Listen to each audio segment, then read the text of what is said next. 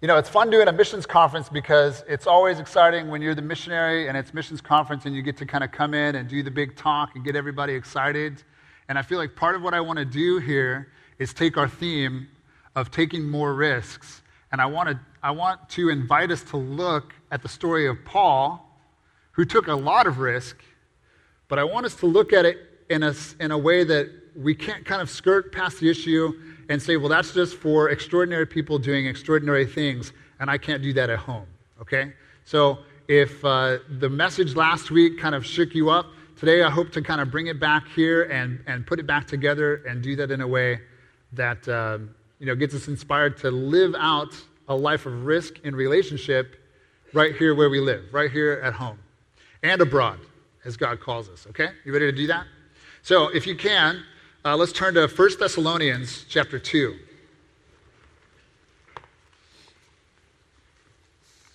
1 Thessalonians chapter 2, it's page 1169.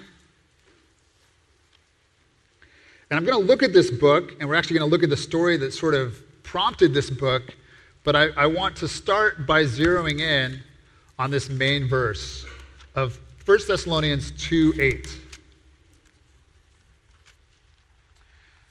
You got it? You're there with me? Paul writes in the middle of this letter, and I'll give you some context of this letter later, but this is the kind of theme I want us to zero in on for our time together this morning. 1 Thessalonians 2, verse 8, Paul writes, "We loved you so much that we were delighted to share with you not only the gospel of God, but our lives as well, because you had become so dear to us." Let me read that again. "We loved you so much that we were delighted to share with you not only the gospel of God, but our lives as well, because you had become so dear to us." Let me just pray for our time.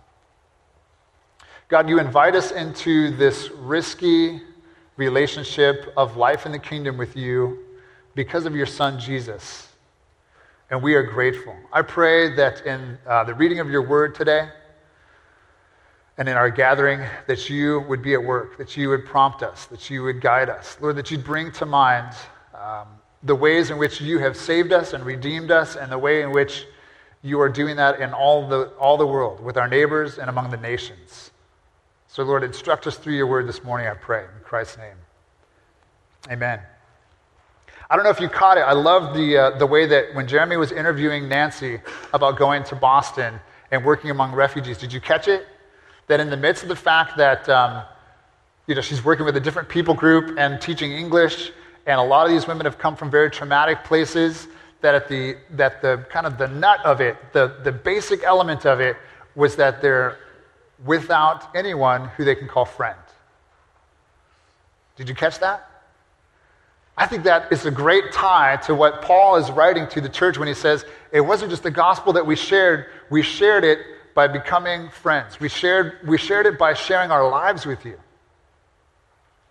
And I think actually if you take a look at so many of the great stories of missionary life, right? I mean, what comes to mind for me is Corrie ten Boom doing a very simple thing of opening up a secret space for Jews during the persecution in World War II in Amsterdam. She and her family opened up a secret room to hide people in to protect them from Nazi Germany, right?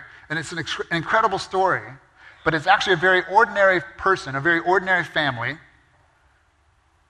who happen to have a little extra space and some compassion and some willingness to invite strangers into their home to keep them safe and protected. And I suspect, this is kind of my theory and kind of looking at this, that actually we make extraordinary heroes out of famous missionaries and famous people who have done great things, but there's a very simple and ordinary thing about it, and that is that God uses people, ordinary people like you and like me, as carriers of the gospel message. Okay? So it's communicated through his word. The Holy Spirit speaks into people's lives. But at the base of it, you see so many times when people are the carriers, the communicators, through relationship of the message of the gospel. So I'm wondering if right now you could even think, maybe picture or imagine somebody in your life who went out of their way, took extraordinary risk, maybe at great sacrifice, to be a witness of the gospel in your life? Can you think of somebody?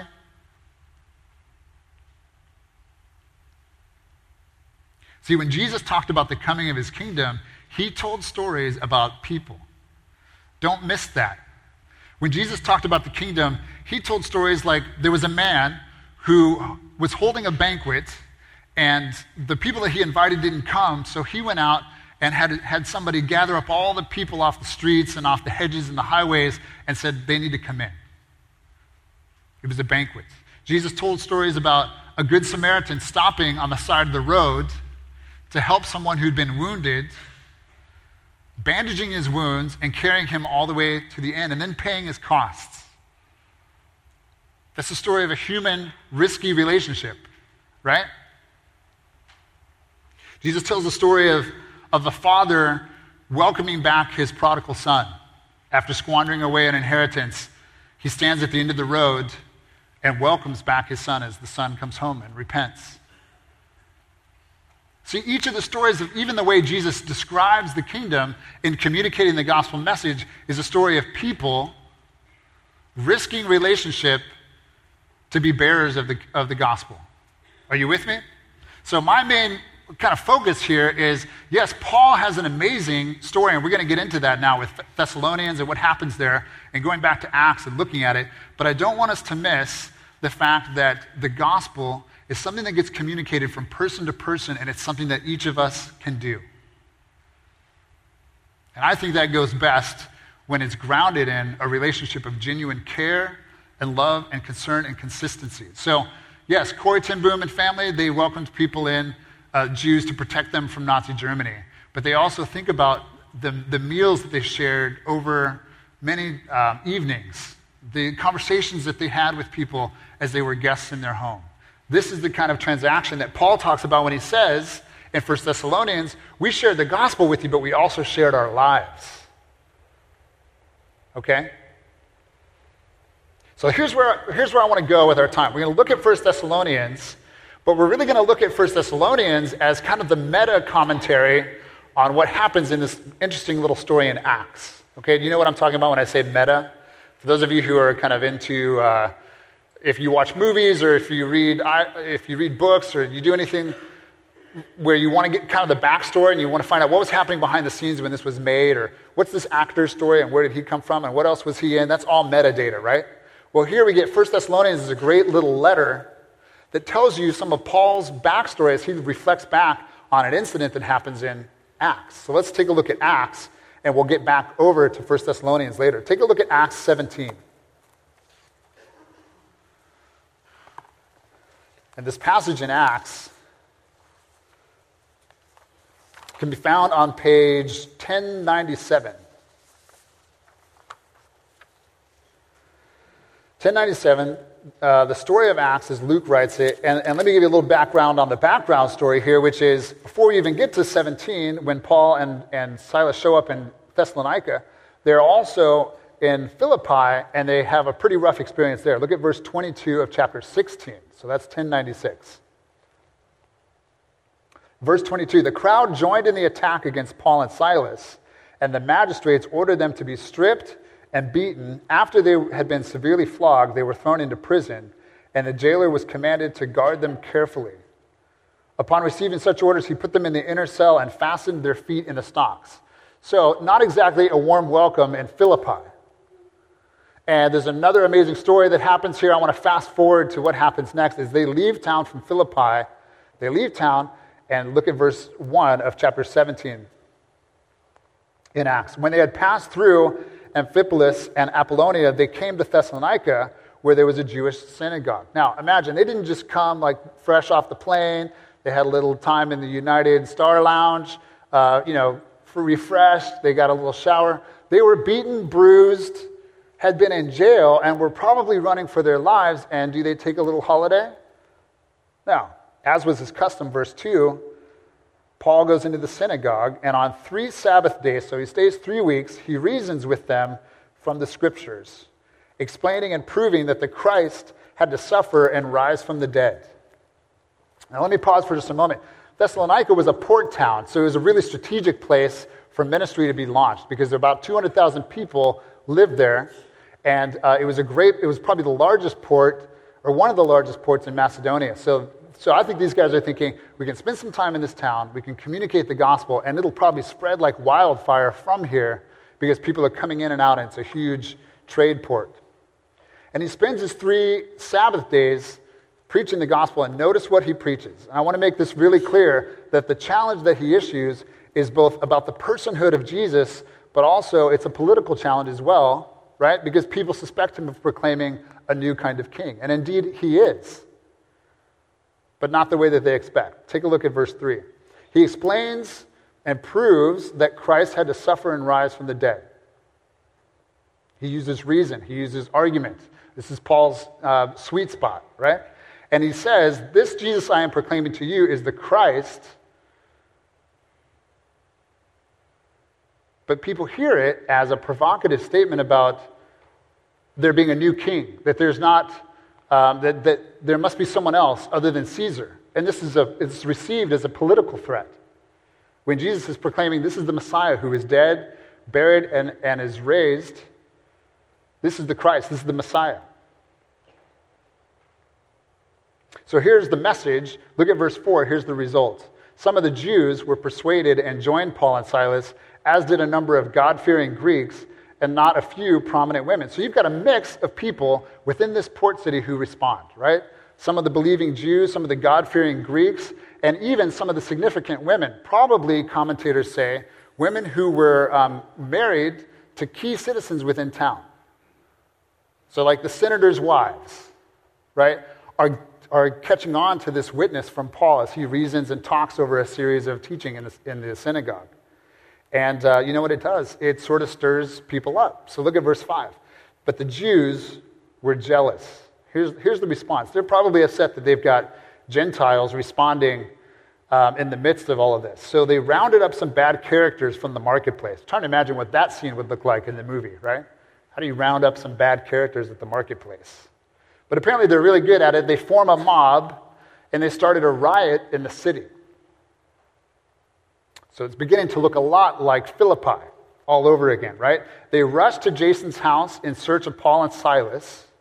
So they're staying with the locals, sharing life with them, as well as the gospel, in order to bring them out to the crowd. Verse 6, but when they did not find them, they dragged Jason and some other brothers before the city officials, shouting, these men who have caused trouble all over the world have now come here. There's another translation, you might have it, that says they've turned the world upside down. And now they're here in our backyard. What are we going to do about this? It's a spiritual threat to our way of life. It's a political threat because they're saying stuff against Caesar. Look at verse 7. They're all defying Caesar's decrees, saying that there is another king, one called Jesus. And when the leaders heard this, verse 8, the crowd and the city officials were thrown into turmoil. It's this chaos.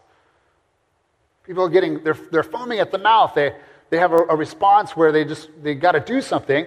And the best thing they can do is, because they can't find Paul and Silas, so they get the guys he's staying with, and they basically just have him pay a bail bond, assuring them politically here, what's happening here is Jason pays a fine, assuring them that Paul and Silas will stay away and not come back as long as these authorities are in rule.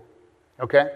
So they're chased from one town, and now they've come to this new town, and they're chased out of this one as well. All right? So the story in the background here, just so you know, before we get to this letter in 1 Thessalonians, because really, you don't always link the two, right? The epistles and what happens in Acts. And once you realize, oh man, this is what's going on when Paul writes this letter, what happens is Paul's moved on, and he can't come back. But it was just a short time he had with them, and he really loves them because he stayed with them, and he stayed in their homes, and he got to know them, and a lot of time has gone by. It's been a couple months, and he wants to send them some encouragement, so he sends them Timothy, right? And then Timothy gives Paul a good report saying, hey, these guys are doing really well. They're growing in faith. You see that in 1 Thessalonians 3:6. And so Paul writes this letter back to the church, okay? So now, let's go back to 1 Thessalonians. Thank you for indulging me in the backstory there. I think it's always kind of good to know what was going through Paul's head as he wrote some of this stuff. 1 Thessalonians, we're back at page 1169. And let me just tell you, if you want to, I think in one sitting you could sit down and really enjoy reading 1 Thessalonians. Just read it like a letter. Forget the chapter numbers and the verses and read it like a letter. He spends a whole chapter saying how thankful he is to this little believing church that's probably still experiencing persecution. Just because he left town doesn't mean it stopped, right? In fact, they're probably getting a lot of questions about what their whole ministry was all about. So he spends one whole chapter in Thessalonians, the first one, just thanking God for these great people in this community of believers in Thessalonians. And he spends the second chapter, I think, trying to explain and debunk some of the rumors or questions that have come up since he left town. It's almost like it got cut too short and he didn't get a chance to really say what he was trying to do or explain himself. And so he writes this letter to say, hey, in case you were doubting, this is what I was trying to do. And that's why you get chapter 2 of 1 Thessalonians. So I'm going to look at that verse by verse just to kind of understand so we know what were Paul's motives, what were his methods, and what was the message. We already know what the message was because he was proclaiming Christ as risen and as the Messiah. But he wants to clear up some of the confusion. So look at verse 2:1 and notice the familiarity that he writes with. He keeps repeating himself. If you were to take a highlighter just to highlight, you know, as you know, hey, you guys remember, you witnessed, it's in this almost in every verse. 1 Thessalonians 2, verse 1. You know, brothers, that our visit to you, it wasn't a failure. It wasn't a waste of time. We had previously suffered and been insulted in Philippi, as you know. But with the help of our God, we dared to tell you his gospel in spite of strong opposition. Right there in that town, as they started to face questions and rumblings of some pushback from the city,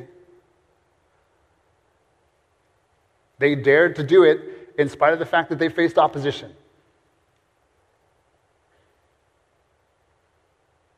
Verse 3, for the appeal we make does not spring from error or impure motives, nor are we trying to trick you. So Paul's trying to explain, look, this isn't about us being false teachers, because that was pretty common in the day. People would travel from town to town and share some philosophy and then kind of move on to the next place. It wasn't about impure motives.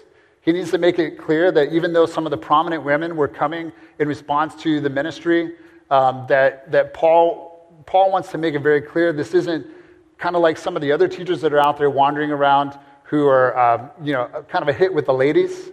This wasn't an impure motive, nor were we trying to trick you. There was nothing false here about what we were trying to do. I want you to understand, in case you missed it because I had to run out of town so quickly, unplanned, that our motive was pure. Look at verse 4. On the contrary, we speak as men approved by God to be entrusted with the gospel. These are our credentials. This is my calling card. We're entrusted by God to be communicators of the gospel. We're not trying to please men. Obviously, if they were trying, it wasn't working, was it? Because they were getting chased out of every town they went to. We're not trying to please men, but God who tests our heart. Again, verse 5. You know, we never used flattery. See, it was kind of common in those days for teachers of philosophy to blow into town, kind of puff people up with some flattering words about how lovely everybody was and what a nice town you have, and then kind of give them a couple teachings and move on. We weren't doing that. We weren't using flattery, nor did we put on a mask to cover up greed. We didn't go there to make money or to even gain from you financially. God is our witness. Verse 6, we were not looking for praise from men, not from you or from anyone else. Okay, so Paul's clearing up what their motive was. And then he gets kind of into some of the method. As apostles of Christ, we could have been a burden to you. See, financially, it was pretty common for apostles to come into town and be supported by the locals as they preached and taught. But here, Paul chooses not to do that. It's kind of a poor church. It's a new believing church. They don't have a lot of money. Paul gets a donation from Philippi later on, but he actually chooses to just work in tent making, literally making some tents as a business, working pretty hard, because he didn't want to be a burden to the people he was serving among at that moment. I didn't want to be a burden to you and come and stay with you and have it be a financial hardship. I earned my own way even, so that I could be with you and the gospel would be clear. And then he gets into this lovely pastoral text where you can just hear his heart. And for a guy who uses reason and passion and argument in front of a crowd, when he's writing a letter, there's something very dear and endearing about it. Verse 7, we were gentle among you. That was our style. We were gentle. We were like a mother caring for her little children. The translation, the text here is actually like a mother nursing her little children. That's how gentle we were with you. And then the kind of pinnacle text here. We loved you so much that we were delighted to share with you not only the gospel of God, but our lives as well. Because you have become so dear to us. The word here in terms of sharing our lives isn't just our physical lives, but we shared something of our soul. We shared a friendship. There was a deep connection, even in just the short time we had, and you became really dear to us. Now, I think in today's age of distraction and in the hurry from getting from A to B, it's pretty easy to listen to Paul's amazing missionary journeys and the persecutions and the imprisonment and so on, and miss the fact that a guy like Paul could do an ordinary thing like become a friend to someone in the midst of communicating the gospel. So does God call us to take great risks? I think he does. And you heard some of that last week. And I think he calls people to face the same kind of persecution and imprisonment and abandonment that Paul and his people in his day experienced. And God still does that today. But don't miss the other side, which is there's a risk of just stepping out in relationship and in friendship. The risk of actually developing vulnerability with someone as you listen and share time with them. That was also part of Paul's style. We shared the gospel with you, but we also shared our lives. Verse 9. Surely you remember, brothers, our toil and our hardship. They faced suffering. They worked long nights. We worked night and day in order to not be a burden to anyone while we preached the gospel of God to you. And now you were our witnesses. Here's the ministry that they experienced now. You were our witnesses, and so is God, of how holy and righteous and blameless we were among you who believed. For you know that we dealt with each of you as a father deals with his own children. So you've got the mother image and the father image, both here in the text. And their ministry is one of encouraging. This is verse 12. Comforting and urging you to live lives worthy of God, who calls you into his kingdom and his glory. So they don't use flattery. They could have come in as apostles and been big shots. They could have been treated with honor as royal guests, and yet they come in and they're gentle and they're quiet. I imagine some long walks, some cups of tea, some difficult conversations after a teaching that really ruffled some feathers in the synagogue, where Paul and Silas spend time befriending them. See, this is the grist of what salvation or evangelism and communicating the gospel is all about. Those kind of quiet moments that they don't make it into the big missionary biographies. No one's ever going to make a movie out of it. But it's those moments that we exchange where people become dear to us. And suddenly there's almost a mutuality or an appreciation because this person's become my friend. And this kind of clinches it for us. Verse 13 of chapter 2. We also thank God continually because when you received the word of God, which you heard from us, you accepted it not as the word of men, but as it actually is, the word of God, which is at work in you who believe. See, there's an immediate sort of stepping aside and saying, even when you heard it from us, it wasn't the word from us, this was God. And you received it that way. And that's what I love about you. I can hear Paul say, I love the fact that we came to you in this way, you became friends of ours, and you're giving God the glory. You're hearing it as God's word.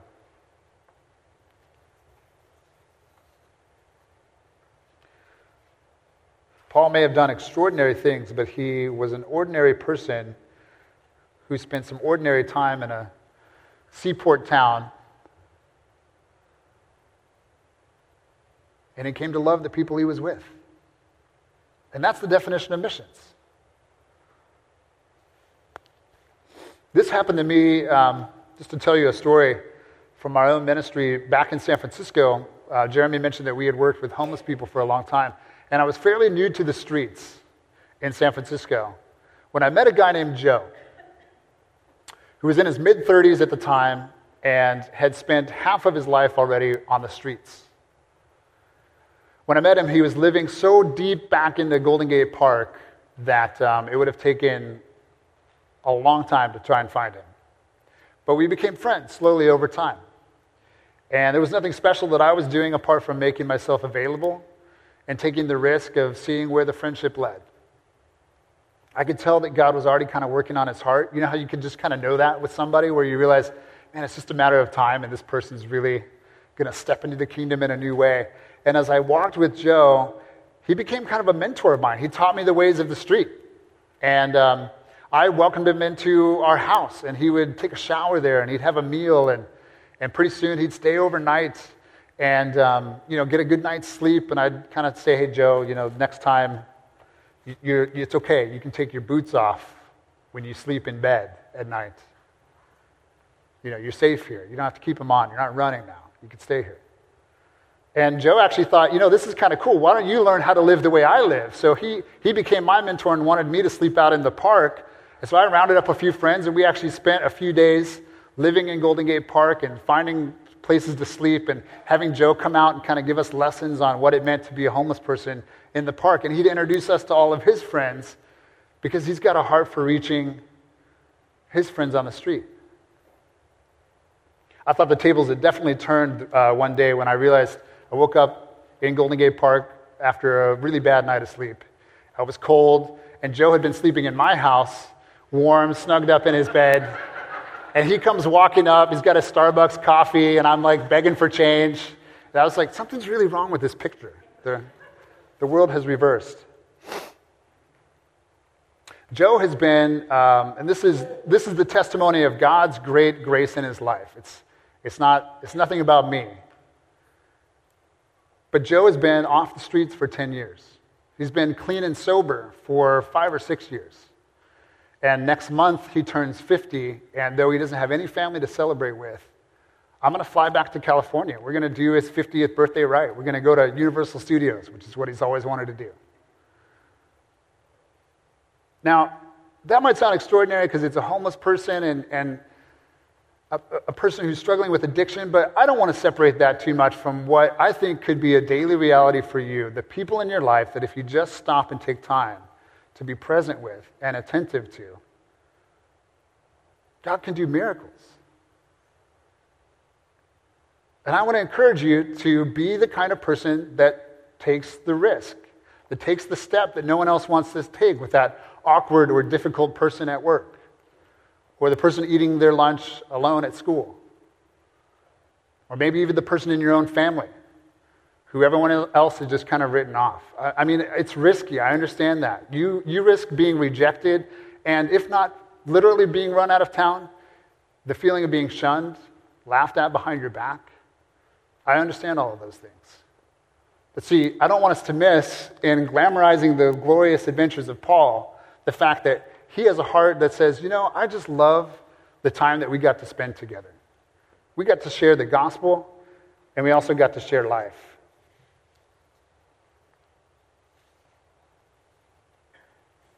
So who are you in one of these stories? Are you a Paul? Are you up for the adventure? Are you a Corrie ten Boom, maybe? You and your family have a little extra space that might be a shelter of safety for someone in your own home. It sounds exciting until there's dishes to do or a bed to change. Are you a friend like Joe, who just needs somebody to come along and walk with them for a while? I think this is the exciting, risky, rewarding part of missions, and I think we can all do it. Now, if I keep going as a missionary, I might be talking myself out of a job, right? But this is what the gospel shares. This is what I love. So I want to challenge you as a church, at South Shore Baptist, to do 3 things. Number 1, I want you to give relationally. I want you to give your resources, your time, your energy, your sleepless nights in relationship to the people around you. The way Paul did. He worked hard. He faced opposition, and yet he gave relationally, and he gave with great risk. Secondly, I want to encourage us to go in relationship, to go relationally. I think it's one thing, and I don't want to knock this because I know many of us do it, and there's amazing stories of God communicating through His Spirit and His Word and Bibles and tracts. But if we think that the gospel was communicated by kind of an airmail drop, devoid of relationship, then we're missing the story of the incarnation. Jesus born into a town, in a place with a real address, and growing up in that culture as a person. So I want to encourage you to go in relationship. You might be considering participating in one of the short-term missions teams this year. You might realize that actually stepping out in relationship means being more available to the people at work who are hurting. You might actually feel like God's put a burden on my heart to this people group that's unreached, and I need to pack up everything and sell the rest and go. But go in relationship.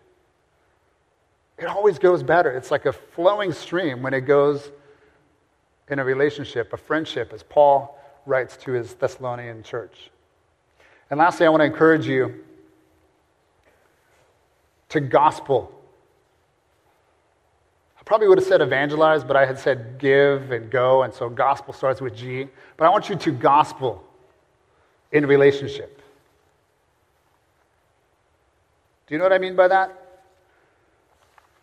Tell the story of Jesus and his death on the cross and the redemption of sins and his resurrection and victory over death. Tell that embedded in the relational fabric of your world, with your friends and your family. Gospel in relationship.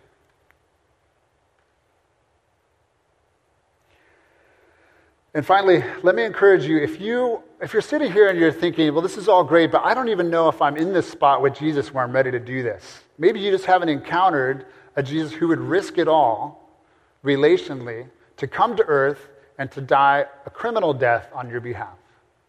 I want to encourage you to take a step. Maybe to take a step towards someone here in the church who God's put you in relationship with, and just say, hey, I want to hear more about Jesus. Because the reality is, as much as I've preached that this is, mission is about being present to people and walking in friendship and relationship, the truth is our love is insufficient, all of us. If this was about me making a lot of friends on the mission field, I'd need to give you your money back. This is about God's grace and God's work and God's relentless love that pursues us way beyond our capacity for human relationship. Am I right? If I have time, let me read a poem for you that I wrote a number of years ago, and it was written for Valentine's Day. Don't worry, it's not a secret love poem to my wife, but it is something that kind of puts the limitations of our human love and capacity, it puts it to the test in light of divine love and the love of Jesus. It's called My Walgreens Valentine. I've got a Walgreens Valentine. I've got a Walgreens kind of love for you. Aisles and aisles of sugary sweet, red cellophane on chocolate treats like Hershey's hugs and almond kisses, conversation hearts with wishes. I've got a Walgreens kind of love. Yards and yards of greeting cards, full of sticky, sappy ooze. I've got a cheap and chintzy love for you. I'm pouring out this heart of mine all for $1.99. I've got a Walgreens kind of love. Heart-shaped boxes and cheap balloons, and last year's discount romance tunes all piled up high in my shopping cart. From the Walgreens in my heart, I've got a Walgreens kind of love for you. A teddy bear from bottom shelf and sweet perfume to please myself and pink red wrappings, don't forget, and why not, a chia pet. I've got a Walgreens kind of love, it's true.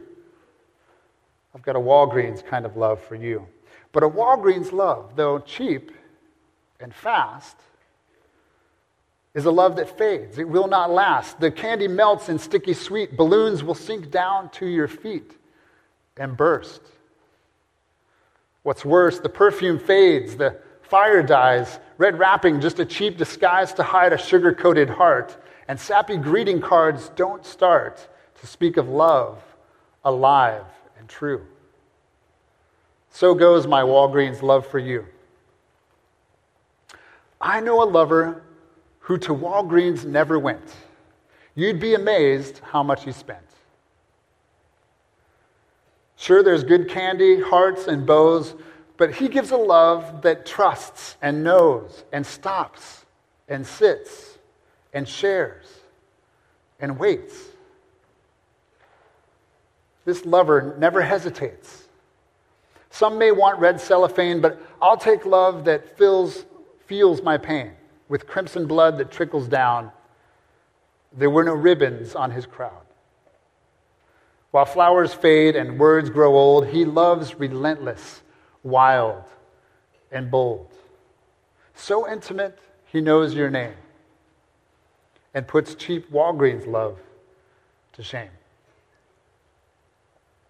This is the Jesus that we proclaim as Messiah and King, that we invite people into friendship with. What a glorious task.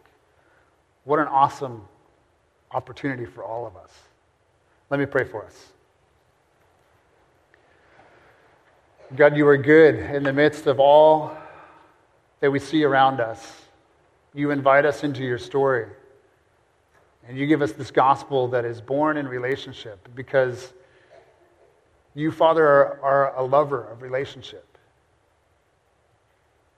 So I pray for this church that you would allow us to step out and risk rejection, risk being run out of town, risk offending,